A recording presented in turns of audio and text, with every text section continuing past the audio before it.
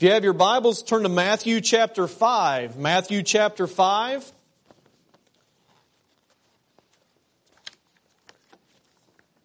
Matthew chapter 5.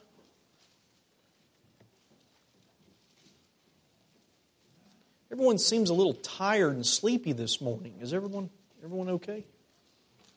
Okay, I need to wake y'all up. All right, turn to the person beside you. Come on, look at the person beside you. It's not a trick. Turn to the person beside you. Repeat after me. I am so glad that you brushed your teeth. Okay. All right. And if you didn't, we all know. Matthew chapter 5. We're continuing in with our study in the Sermon on the Mount. A great passage, great sermon. Matthew chapter 5, we're going to start reading at verse 21. Matthew chapter 5, start at verse 21. The Bible says, "Ye have heard that it was said by them of old time, Thou shalt not kill, and whosoever shall kill shall be in danger of the judgment. But I say unto you that whosoever is angry with his brother without a cause shall be in danger of the judgment. And whosoever shall say to his brother, Raca, shall be in danger of the council. But whosoever shall say, Thou fool, shall be in danger of hellfire. Therefore, if thou bring thy gift to the altar, and there rememberest that thy brother hath aught against thee, leave there thy gift before the altar, and go thy way. First be reconciled to thy brother, and then come and offer thy gift. Agree with thine adversary quickly, whiles thou art in the way with him, lest at any time the adversary deliver thee to the judge, and the judge deliver thee to the officer, and thou shalt be cast into prison. Verily I say unto thee, thou shalt by no means come out thence till thou hast paid the uttermost farthing." Really, we're going to focus in on the first couple, 2 or 3 verses there. I want to preach a message entitled, "The Inside is So Important." The inside is so important. Let's pray. Dear Heavenly Father, Lord, thank you for your word. Thank you, Lord, that the tomb is empty, as the lady sang just a moment ago. Lord, you had power over death, and no one else can say that. Lord, thank you for dying on the cross and saving me.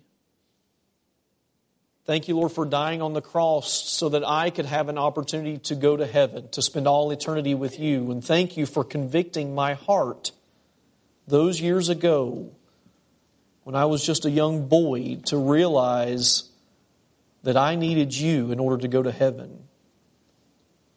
I needed you to live inside my heart, to forgive me for my sins, that you took my place, and that you conquered death. Lord, I ask you if there's someone here this morning that does not know where they will spend all of eternity, no matter their age, Lord, I pray that you will convict their heart and that they would see their need for you. Lord, thank you for everyone that's here. Lord, I ask you now that you'll please forgive me for my sin. Cleanse me from any self. Lord, may all that I say bring honor and glory to you. In Jesus' name, amen. The inside is so important. Think about it. How many of you like Krispy Kreme donuts? How many of you like a filled Krispy Kreme donuts? You know, you got lemon filled, jelly filled, custard filled, cream filled, whatever else kind of filled. All right, a few of you? Okay.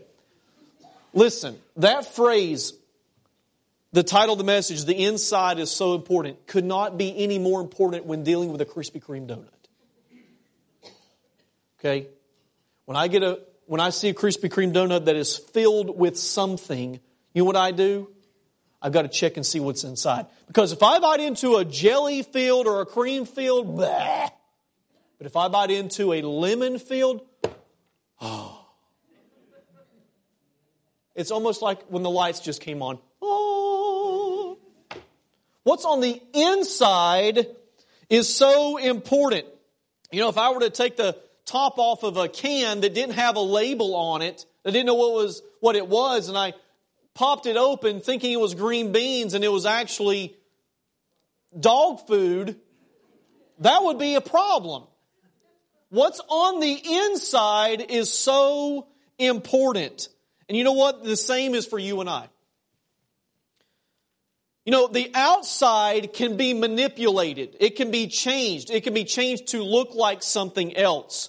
We can live a life pretending to be someone when really we're not that someone. What's on the inside is so important. The outside can deceive, it can trick and be turned into a lie, but the inside is where you find the truth. And the same is with you and I. Jesus has spent some time here. It started at the very beginning of Matthew chapter 5. We've been studying the Sermon on the Mount, and it's been a slow go, but it's been a beneficial go. Because it's all about our Lord and Savior, Jesus Christ. And we went through the Beatitudes, or the complete, perfect blessedness of the Beatitudes there in the first part of chapter 5. It's really verses 1 to 12, Jesus is challenging the disciples. Remember, He's been ministering to the people, and all of a sudden He's now made His way to the mountainside, and He sits down on the mountainside with His disciples, and now He's preaching a sermon to him. Verse 2 says, and He opened His mouth and taught.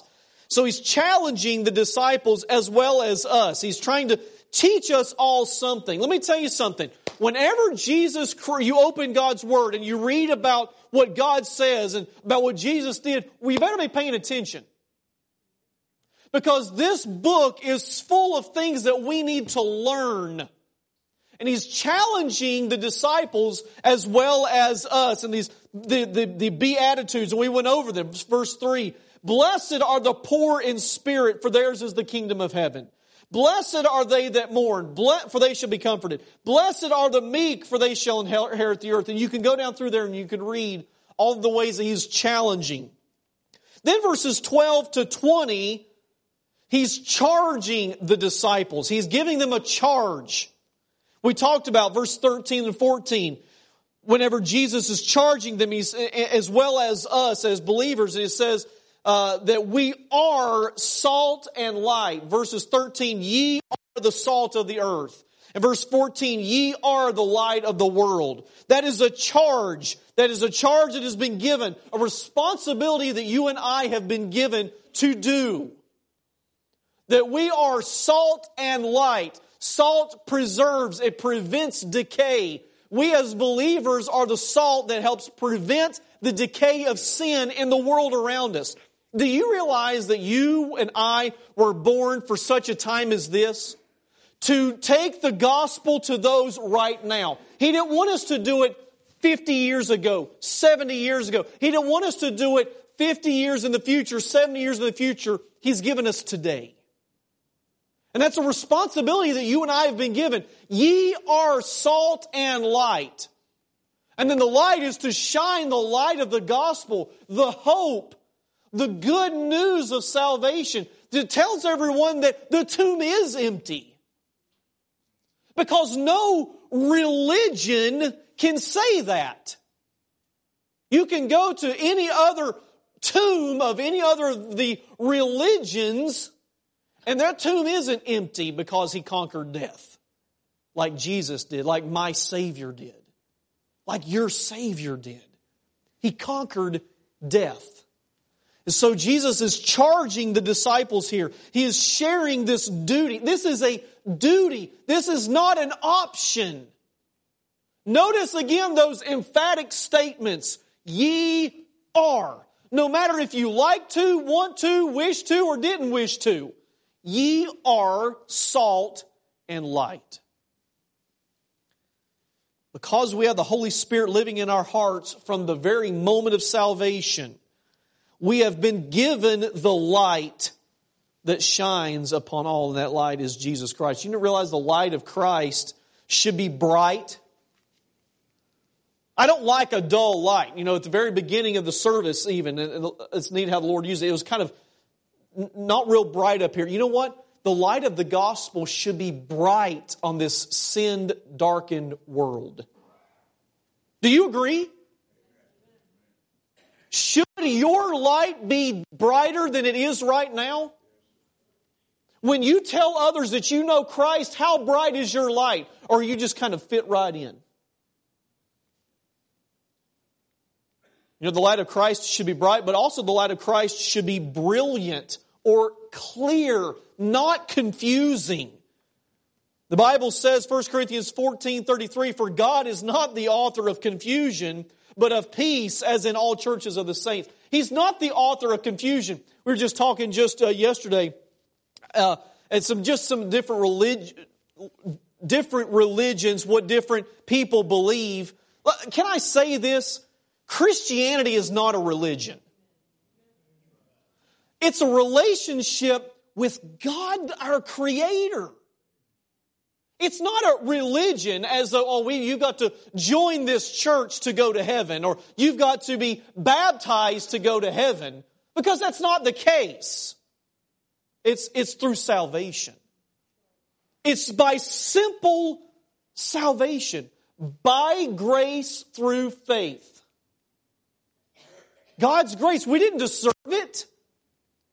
We were talking just yesterday about some of the religions and all the different things that they believe in, and they have to do these works, and they have to go here, and they have to believe this. And you know what? It takes way more faith to do all of those other things than it does just to trust God's Word. We don't have to do anything. We don't have to make a pilgrimage somewhere. We don't have to do all of these works. Not by works, lest any man should boast. It's all by grace through faith. So the light of Christ should be bright, and it should be brilliant, very clear. And also the light of Christ should be broad, shining to everyone we see. The light should be broad. It's not one of those little tiny laser pointers, little tiny. Our light should be broad. It should be wide. Everyone should know. Jesus has been teaching the disciples and charging them, you are the salt of the earth and you are the light. John 1 through 9. In the beginning was the Word, and the Word was with God, and the Word was God. The same was in the beginning with God. All things were made by Him, and without Him was not anything made that was made. In Him was life, and the life was the light of men. And listen, here we go. Here's this light here. And the light shineth in darkness, and the darkness comprehendeth it not. Those that don't know the Lord as their Savior, they don't understand it all. They're not supposed to understand it all. There was a man sent from God whose name was John. The same came for a witness, to bear witness of the light, that all men through him might believe. And so it is with you and I. The only thing that the unsaved can understand about God and who God is and the difference God makes in his life is what they see in you as a believer. Stop and think about that for just a moment. The only thing the unsaved around you, at your workplace, where you live, where you bank, where you go to the doctor, the only thing the unsaved understands about God and who God is and the difference God makes in your life is what they see in you. Now let me tell you something. That's convicting to me. That is humbling to me. And can I be real honest? That's scary to me. But we've been given a charge. You and I, all of us have been given a charge. And let me tell you something, folks. By God's grace, I want Central Baptist Church to be that salt and light in our community, but it's got to be done through you and I. There's no event, there's no special service, there's no special activity that will ever overpower the power of personal friendship and relationships telling others about Christ. We do things to invite the lost to come, to invite others to come, But it's not about this church. It's all about Christ. It's not about you and I. It's all about Him. Jesus is teaching the disciples here. He's teaching the disciples. So He challenges the disciples, He charges the disciples, and then here's the message. He's teaching the disciples. This is where we find ourselves now in verse 21. He has kind of transitioned from this challenging and charging, and he's just teaching the disciples. There's a couple of thoughts here. Jesus speaks to those that knew the law. Look there at verse 21. Ye have heard that it was said by them of old time. The disciples understood what had been taught to them. Okay, from days gone by, they understood what He was saying. They understood that He was teaching, or that they knew this law. And the person who knows God's Word needed the message just as much as anyone else. They knew what the law said concerning taking a life. Ye have heard that it was said of them of old time, thou shalt not kill. They knew that already, but they still needed to hear.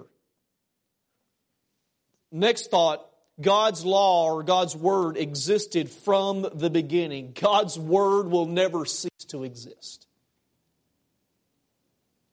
God's Word will not return void. There's been many people all throughout history that has tried to destroy the Bible, but they've not succeeded. Jesus, the master teacher, is settling in now to teach. The master teacher, the greatest teacher, the most effective teacher. You know, Jesus took many opportunities to teach. Matthew 9:35, and Jesus went about all the cities and villages, teaching in their synagogues and preaching the gospel of the kingdom and healing every sickness and every disease among the people. Mark 14:49, I was daily with you in the temple teaching, and you took me not, but the Scriptures must be fulfilled. Jesus taught because people needed to hear, apply, and learn what He had to say. And there's no difference today. Why do you come to church?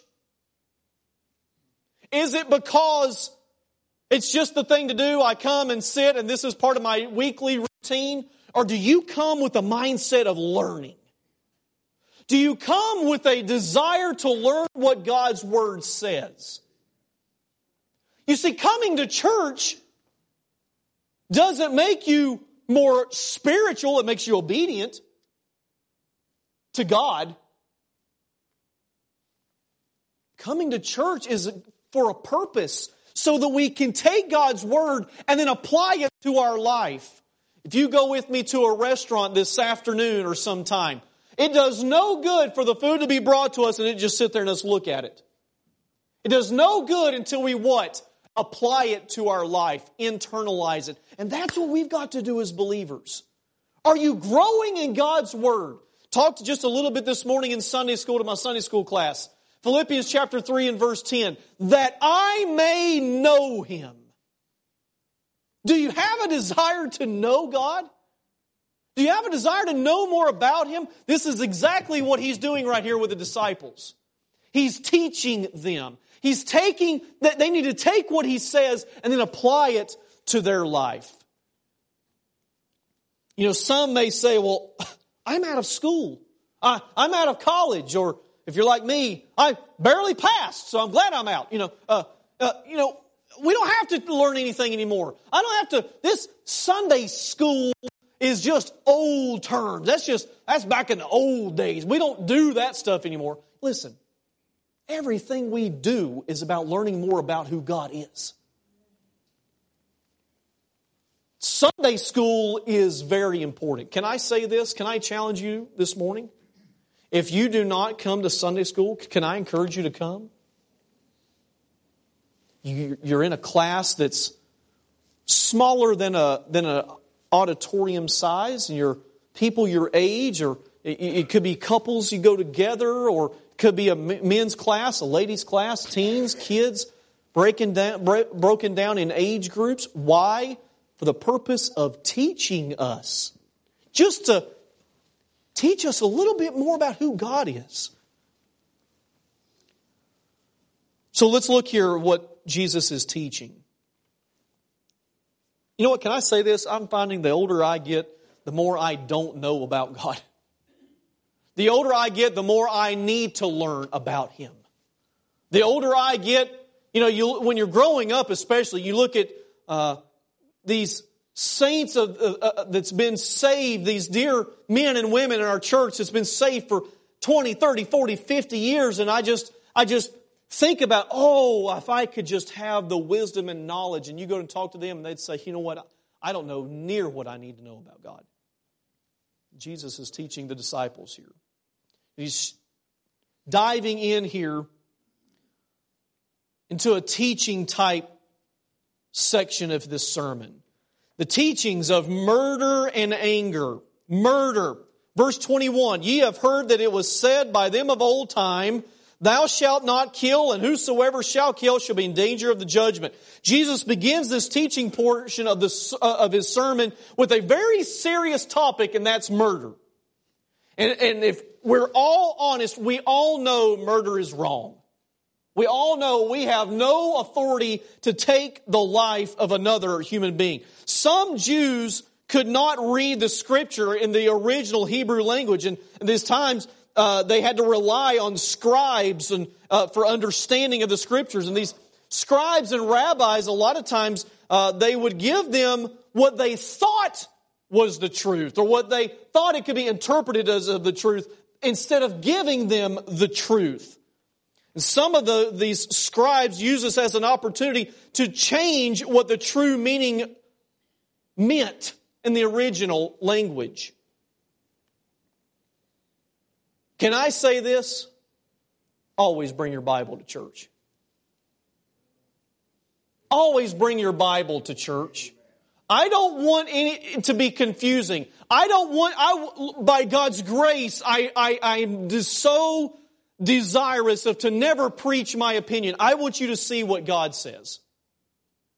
I want you to see what God says. I know in the day in which we live and the technology as it is, that you can have Bibles on phones and iPads and iPods and all that thing, and all those type of things. And there's nothing wrong with having the Bible on those devices. But folks, there's nothing like having a Bible.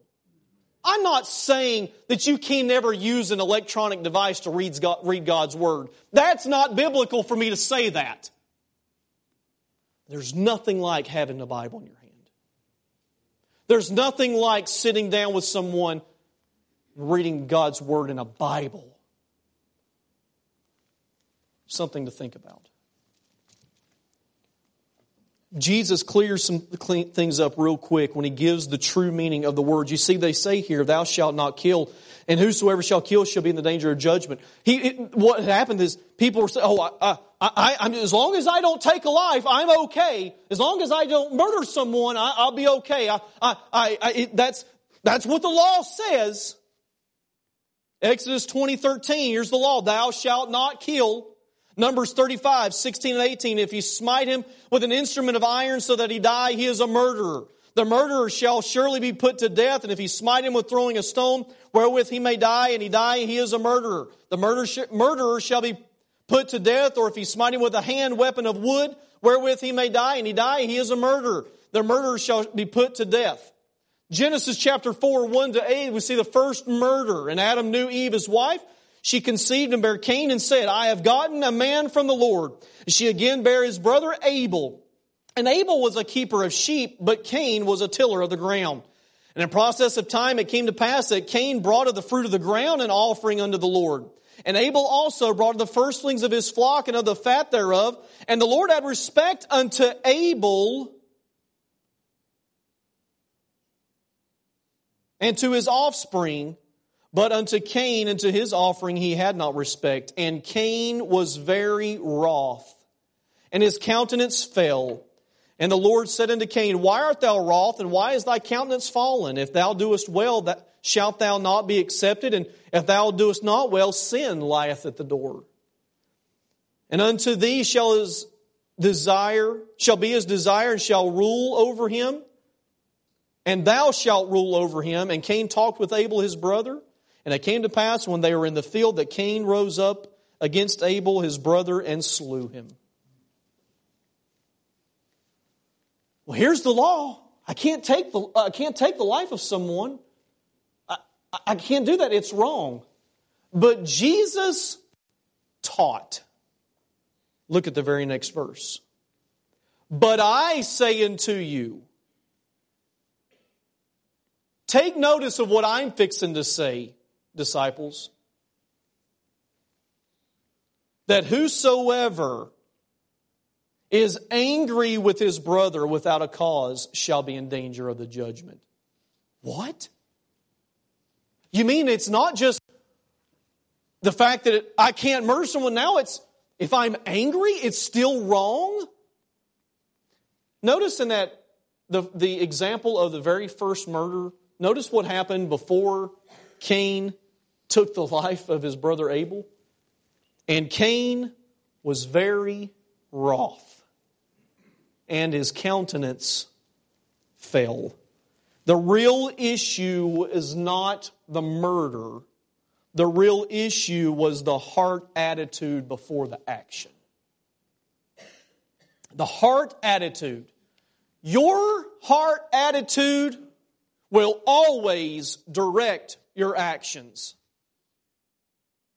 No difference in this topic of anger. No one in their right mind wakes up in one morning, puts on a pot of coffee, gets a shower, gets ready for the day's events, and while they're sipping on their coffee, they say to themselves, I think I'm going to kill somebody today. Nobody does that. So what happens? It's something to do with a deeper meaning, and that is their heart. That's their heart. You want to change all the violence crisis we have in the United States? Change their hearts. You can take away everything they call a weapon on earth, and it's not going to take away murder. Because it's a heart condition. It's a heart problem. Do you understand? Your heart guides your actions. Teenagers, all over the room, college students, those that are young that are just starting out, if you can get this one thing, that your heart guides your actions, there'll be no telling what God will do with your life. Parents, are we giving our kids a great example? Or is this topic that Jesus is talking about, anger, is this something that's a little bit personal? This topic of anger is not an easy topic to deal with. Our heart attitude drives our every actions. Jesus says anger is just as worthy of the same judgment as the one who commits a murder. Jesus here is not only teaching them of the importance of our heart attitude, but He's teaching them that something of greater importance will carry them throughout the rest of this teaching portion of this sermon. And here it is. There are those that read God's Word and interprets God's words to justify their own actions, their own choices, and their own lifestyle. And that is wrong. There's some that read God's Word. There's some that will read God's Word even today. There might be someone under the sound of my voice that you're going to try to read God's Word and then you're going to try to twist it into justifying what your own actions are. No. What it says here is the truth. Our heart is so important because our heart guides our actions. And maybe there's someone in here whose actions of anger is destroying them. Maybe there's a dad here today that your kids, if we were to go talk to your kids, they would say, anger is killing our family. There may be someone here today that they can look back in their past, and if they could change one thing in their lives growing up, it'd be the anger of someone.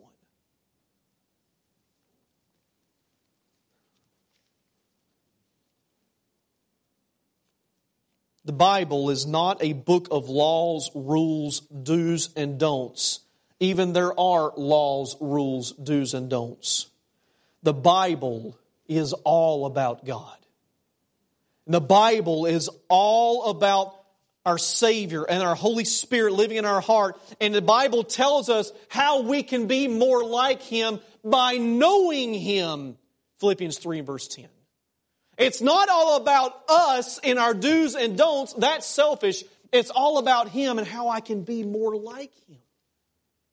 And Jesus is teaching His disciples here, and He's saying, listen, it's not about the action of murder that's so horrible.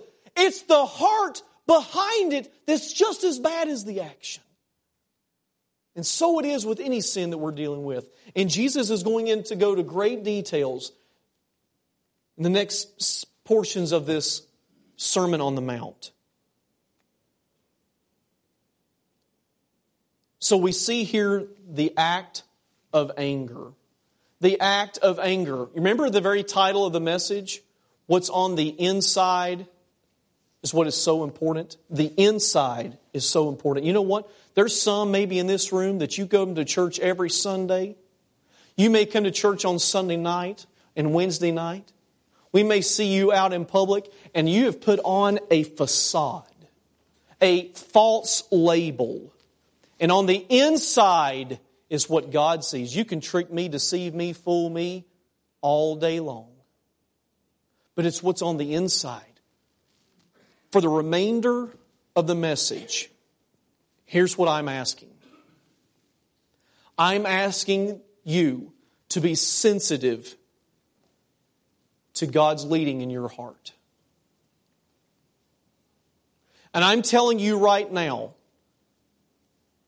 when we have an invitation, I am going to invite anyone who the Lord has been dealing with to do business with Him. Because I've said it before, my fear is that believers have gotten comfortable sitting in their same pew Sunday after Sunday after Sunday with no change of heart.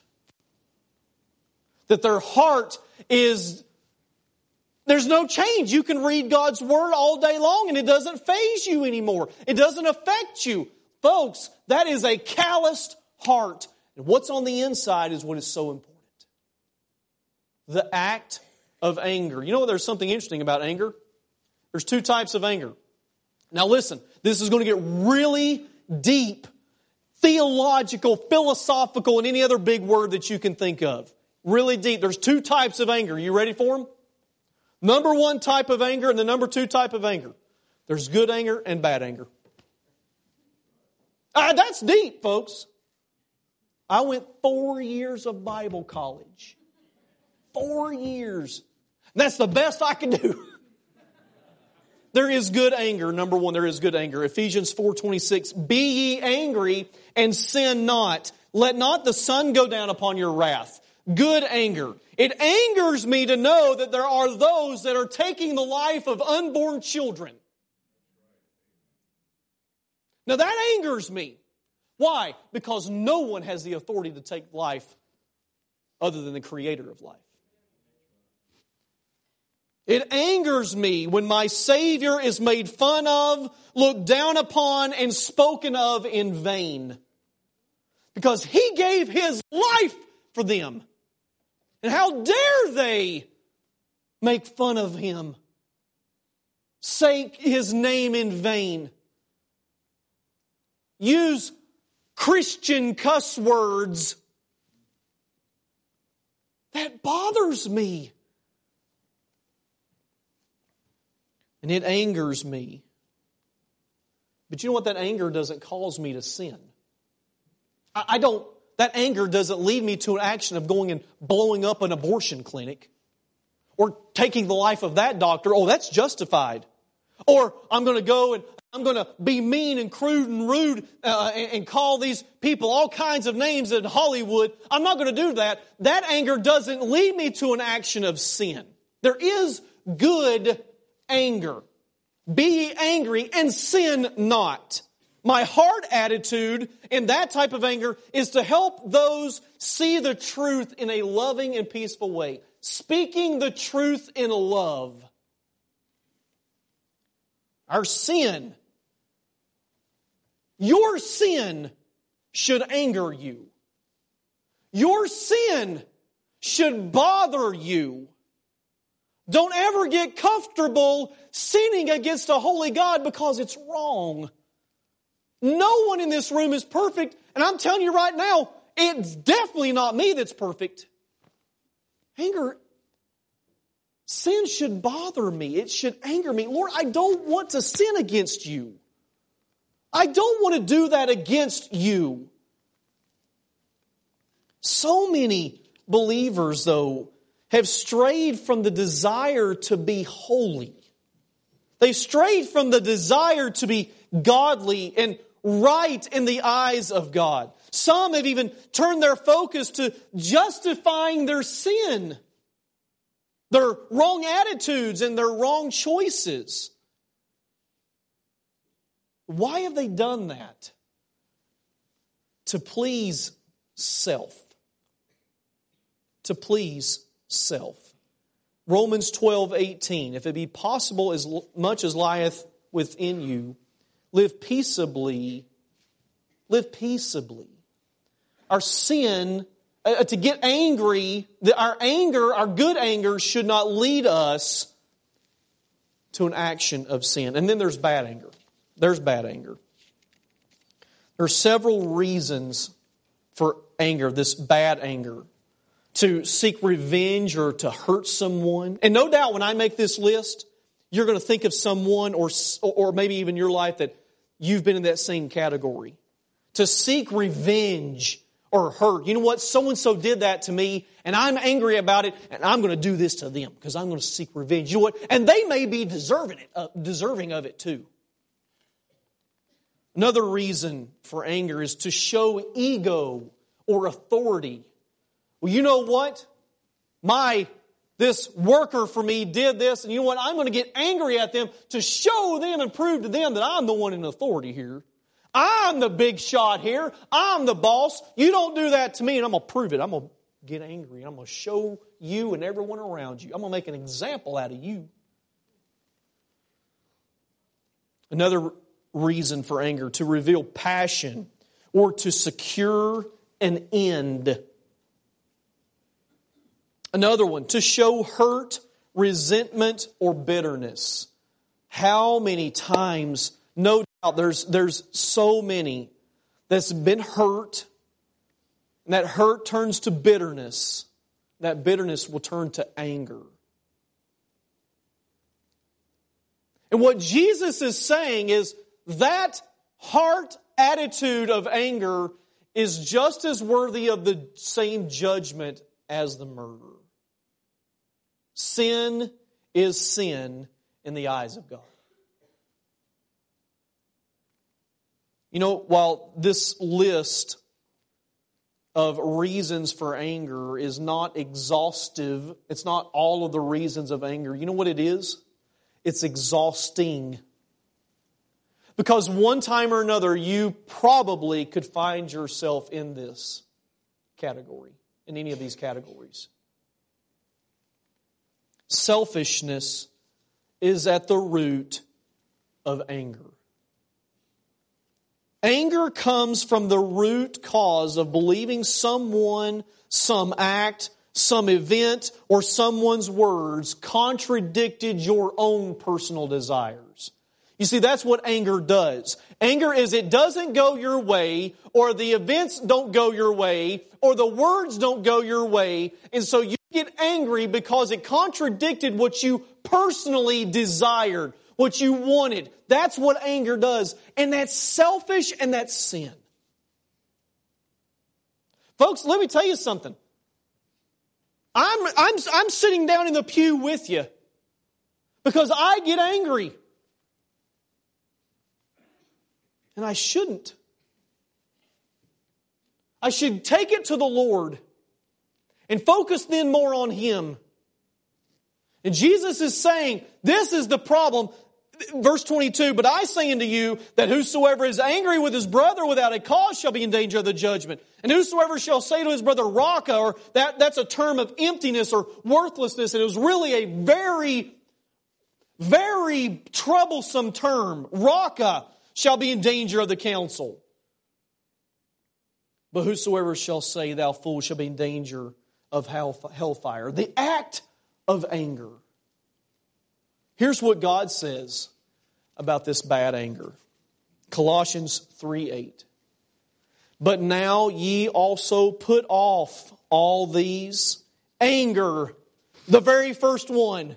Anger, wrath, malice, blasphemy, filthy communication out of your mouth. James 1:19. We talked about that on Sunday nights. Wherefore, my beloved brethren, let every man be swift to hear, slow to speak, and slow to wrath.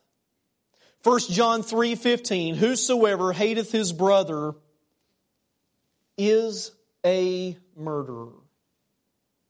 And ye know that no murderer hath eternal life abiding in him. Psalm 37:8. Cease from anger. Stop it. And forsake wrath. Fret not thyself in any wise to do evil. And there's the action. The heart attitude directs our actions. Our heart attitude guides our actions. Folks, man, husband, if you've got a heart attitude of anger, I'm going to tell you right now, you're going in the direction of action that you're going to regret later on. Wife, if you've got a hard attitude of anger, that everything just bothers you, you get angry over it, let me tell you something, you're going in a direction that's going to take you to a place of regret. Because it's going to lead you into saying something or doing something that you wished you would have never said or done. Cease from anger. Forsake wrath. Don't have any part of it. Proverbs 16:32. He that is slow to anger is better than the mighty. And he that ruleth his spirit than he that taketh a city. Ecclesiastes 7:9. Be not hasty in thy spirit to be angry, for anger resteth in the bosom of fools. I was a youth pastor for 6.5, 7 years. Worked with teenagers for longer than that.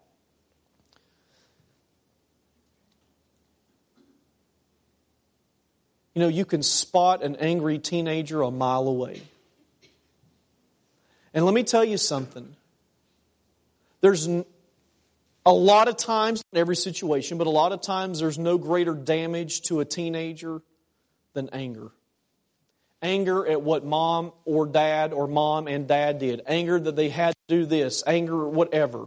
And I'm not justifying their anger. Don't get me wrong. But I can see it, and I have seen it at young ages. Anger is a destroyer. Why? Because anger is sin, and sin destroys. So I ask you this morning, what's on the inside? What's on the inside? That's what is so important. What is it that you're so angry about? What is it that has just gotten you so riled up and so angry that you feel like you've lost control?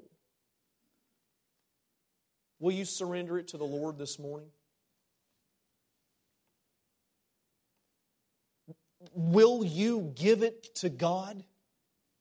Will you quit trying to do it all on your own and get through it on your own? Will you just simply surrender it to Him? Every head bowed and every eye closed.